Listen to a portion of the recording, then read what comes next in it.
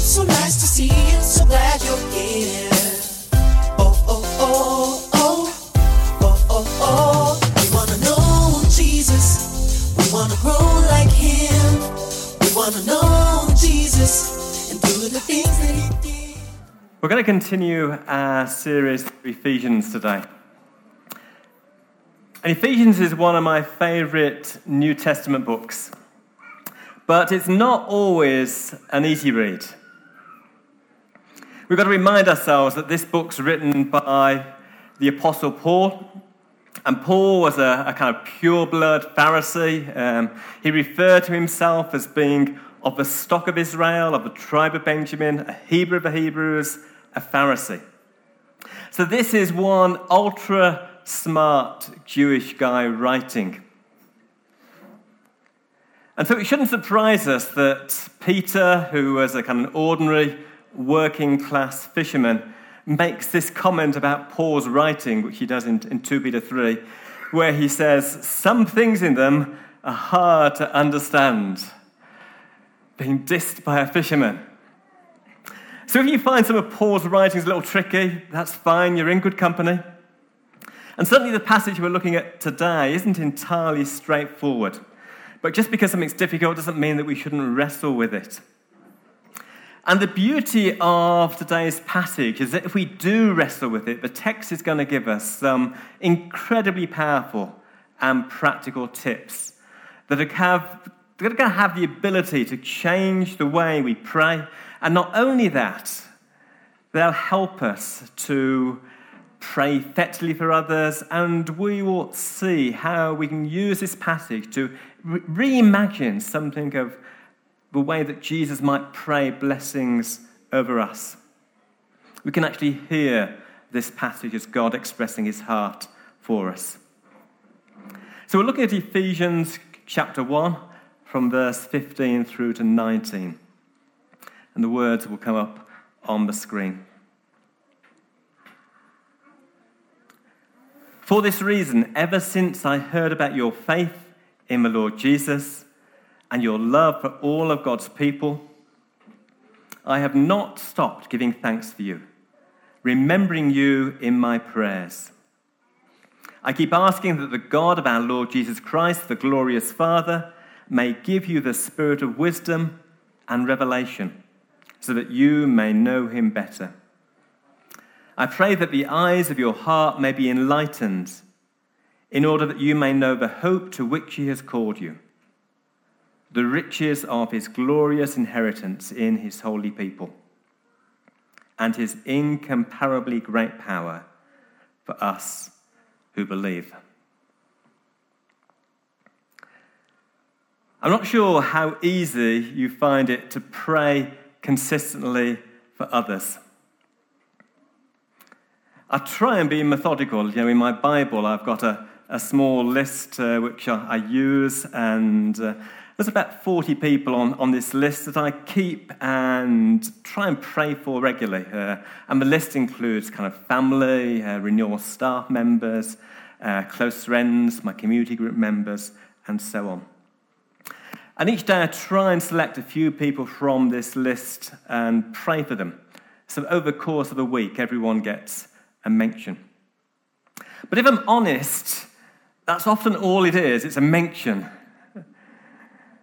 Maybe you, like me, struggle with praying for others. Maybe you, like me, struggle to get beyond God bless so-and-so. And to actually go a bit deeper and a bit further, you find tricky, because after a sentence or two, it's easy to dry up. But the beauty of this passage is that Paul is going to give us some language, some vocabulary, some ammunition, which will energize and extend our prayers. The passage begins, for this reason. And if you're curious like I am, you want to begin by saying, well, what's the reason then? Why is Paul praying this prayer? For this reason. And as Wangi explained last week, much of the preceding part of this letter is kind of one long sentence where Paul is kind of gushing out an exclamation of all the blessings that believers have in Christ. fact, we're chosen and predestined, we're marked, we're given the Holy Spirit. And so as we begin, we see that Paul is effectively saying, come on, you guys. There's so much more on offer. You haven't got a clue. You've just got a glimpse of it. For this reason. So Paul's praying, I'm going to pray that you guys get it. This is Paul brimming over with enthusiasm and excitement of the goodness of God, longing for God's people to know it, to get it. Now, I'm British, and as a race, we are not known for our excessive enthusiasm.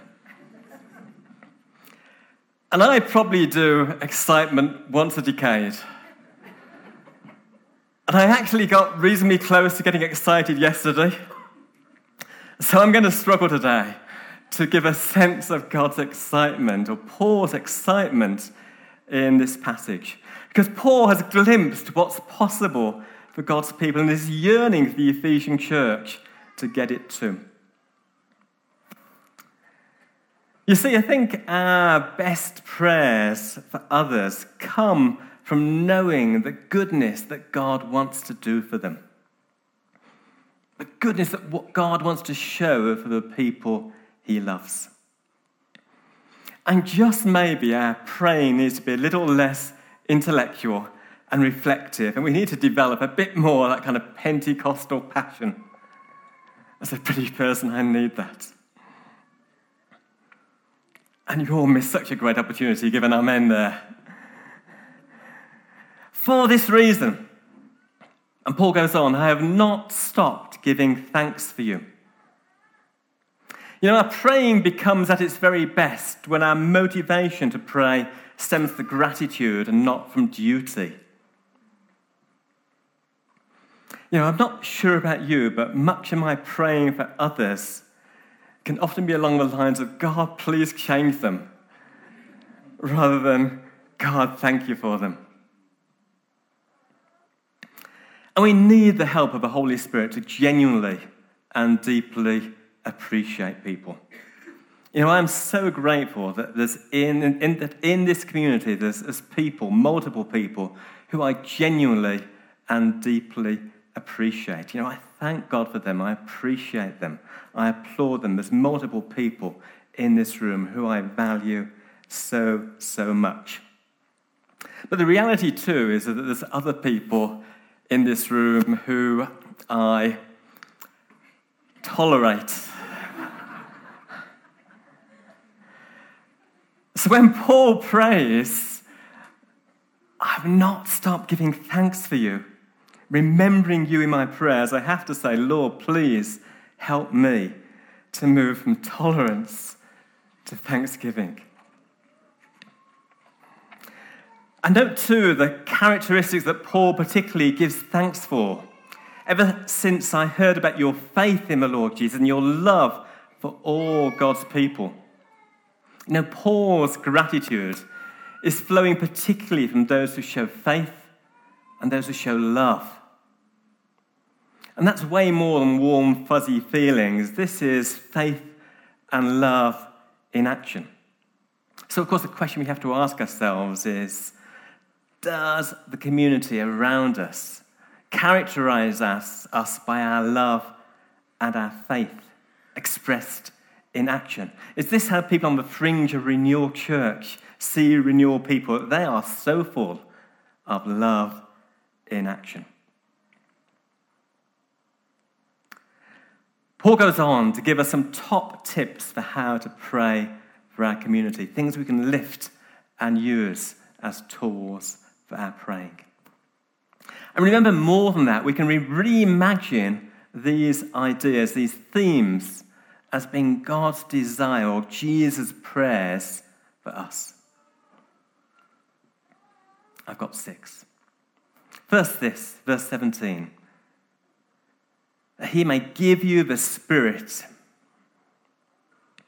I keep asking that the God of our Lord Jesus Christ, the glorious Father, may give you the Spirit of wisdom and revelation. Paul says, I keep asking. You Our prayers must persist. We've got to stop quitting prematurely. Paul keeps asking that God may give you the spirit of wisdom and revelation, because the heart of the Father is always to give us the Spirit. And remember, Paul says it's the Spirit who helps us in our weakness. We do not know what we ought to pray for, but the Spirit himself intercedes for us with groans too deep for words. And the Spirit's the Spirit of wisdom.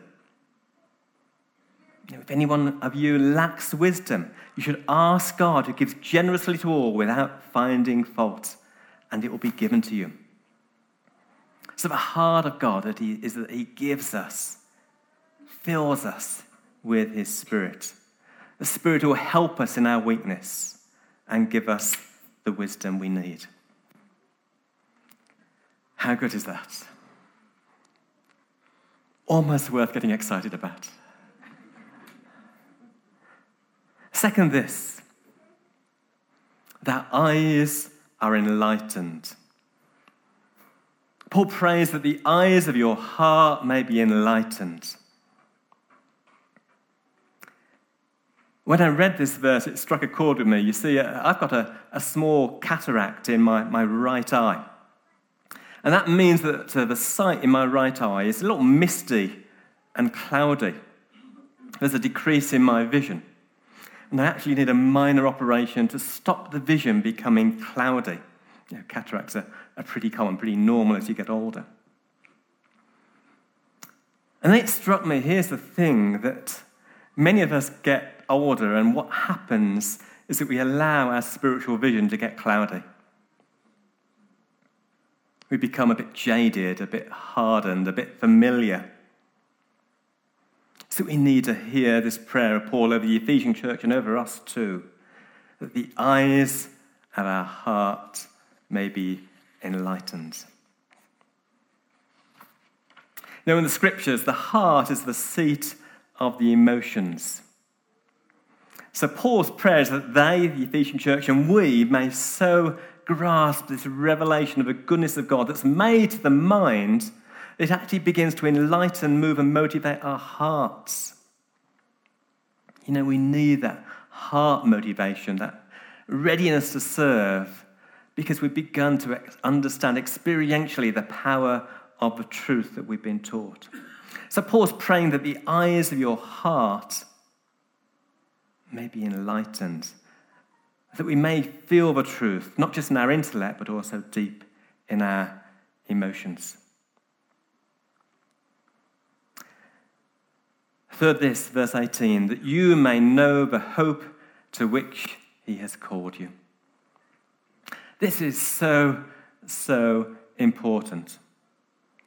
Because one of the things that breaks my heart, one of the things I find so tricky in church leadership is when I engage with people who I know have lost hope. It's heartbreaking. On a weekly basis, I'm chatting with people, and I can see there's a void of hope. Sometimes coming through a bad health report, or they've lost their job, or relationships are tricky. And maybe they've just lost their way. And hope dies quickly. And Paul's praying here that we might know the hope to which he has called us.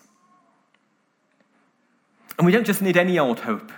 We need the hope in God's calling. There's a difference. We can summon up hope, or we can find hope knowing God's calling, knowing that God has the last word, knowing that he does transform, that he does intervene, that he does move mountains, he does change hearts, he does turn up unexpectedly. He does change us.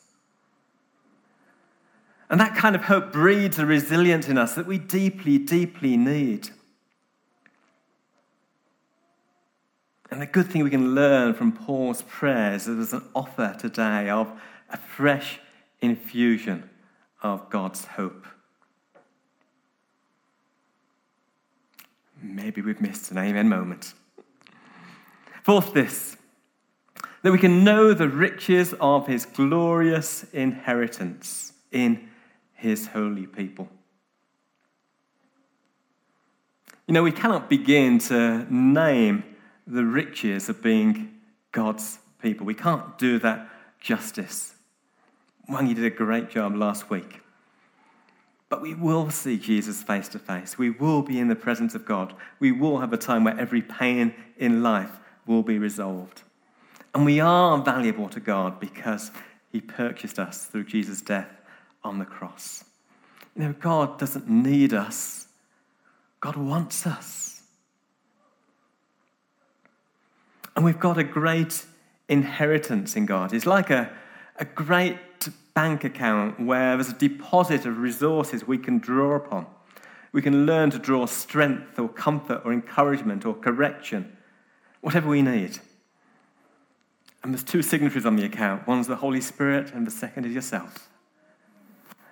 And when the two sign, deposits can be drawn on daily, moment by moment. And Paul's praying that we know the riches of his glory. This is way more than a simple intellectual knowledge. Being to the ocean, swimming in the ocean, smelling the salt in the air, tasting the salt on your tongue, having the feeling of sand between your toes is powerfully different than reading about the ocean in a book. One's simply mental knowledge, the rest is experiential knowledge. Fifth, this, that we can know power. Paul reminds us, verse 18, that there is incomparably great power for us who believe. We all want power today. We all need power, and it doesn't come from money or prestige or position. And Paul's reminding us here and reminding the Ephesians church that we have the power, and it is incomparably great. We have way more power than we realize. And those power capsules are there in jars of clay. Paul says we've got treasures in jars of clay. And sometimes we don't see the treasure because all we can see is the jar of clay. And that's true both when we look at ourselves and when we look at others. Easy to see the jars of clay, but sometimes we need to spot the treasure. I don't know about you, but I often feel I need more power. And Paul's prayer for the Ephesian church, the heart of God for us, Paul's prayer for others, and how we can pray for others, is that we can learn to access this incomparably great power. I'm an educator by background, and the German educator Kurt Hahn, who founded the Round Square groups of schools, famously told his students this: there is more in you than you think. There's more in you than you think. And sometimes as a church, we need to hear that. There's more in you than you think. Christ in you, the hope of glory. And finally this, the critical bit. I skipped this bit earlier because it's the best bit, and I wanted to save it till last. Jumping back to verse 17, so that you may know him better. I keep asking that the God of our Lord Jesus Christ, the glorious Father, may give you the spirit of wisdom and revelation so that you may know him better. 7 simple words, but full of poignant power, so that you may know him better. Because that's always the yearning of the Father, that we may know him better. Not as a distant spectator, not as a passing acquaintance, but as a sustaining presence. that we may know him better.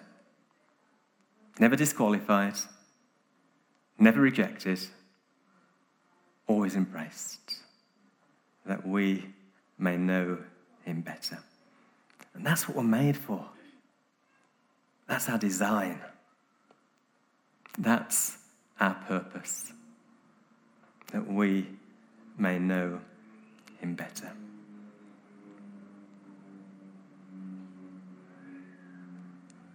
So use this prayer as a prayer both to inform and engage and motivate your praying for others, but also use this prayer as a sense of reimagining Jesus praying these things over you. Let's pray together. Let's stand as we pray. I'm going to ask the band to come back to help us.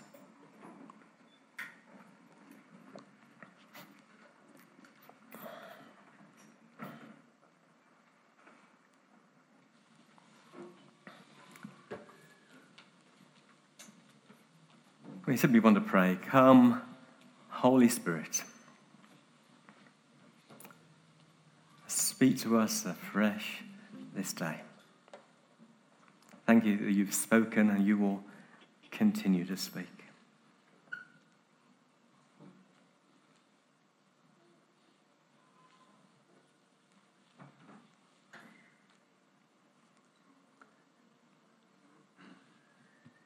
And I love today just to offer prayer for those of us who need it.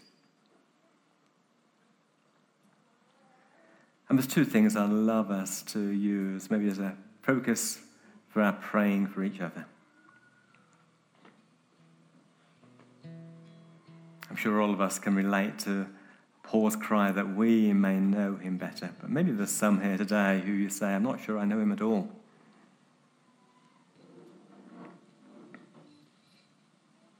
If that's you, we would love to pray with you today.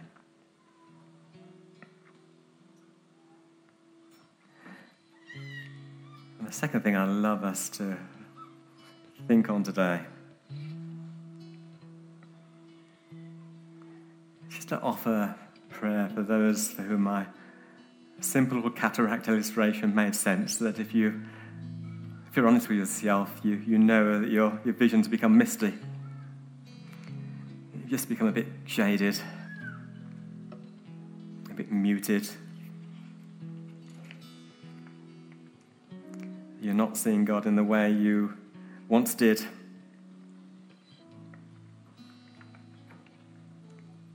And you'd love to see more clearly. You'd shake off the familiarity and the slight hardening of heart.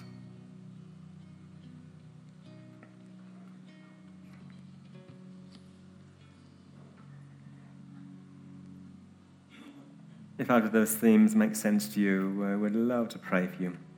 Maybe you just, perhaps as a simple response, just put your hands out as an expression of your desire to surrender afresh to God.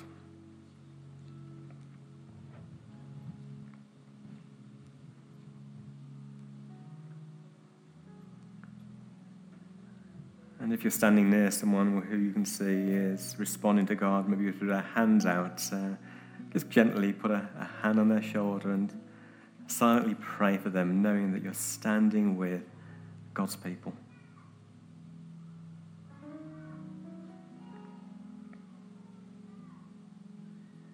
So, Father, our heart's desire is that we might know you better.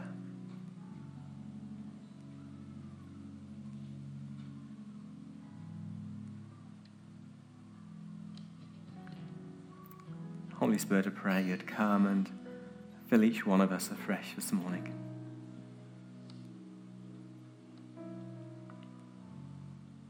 That we would know your power, your incomparably great power.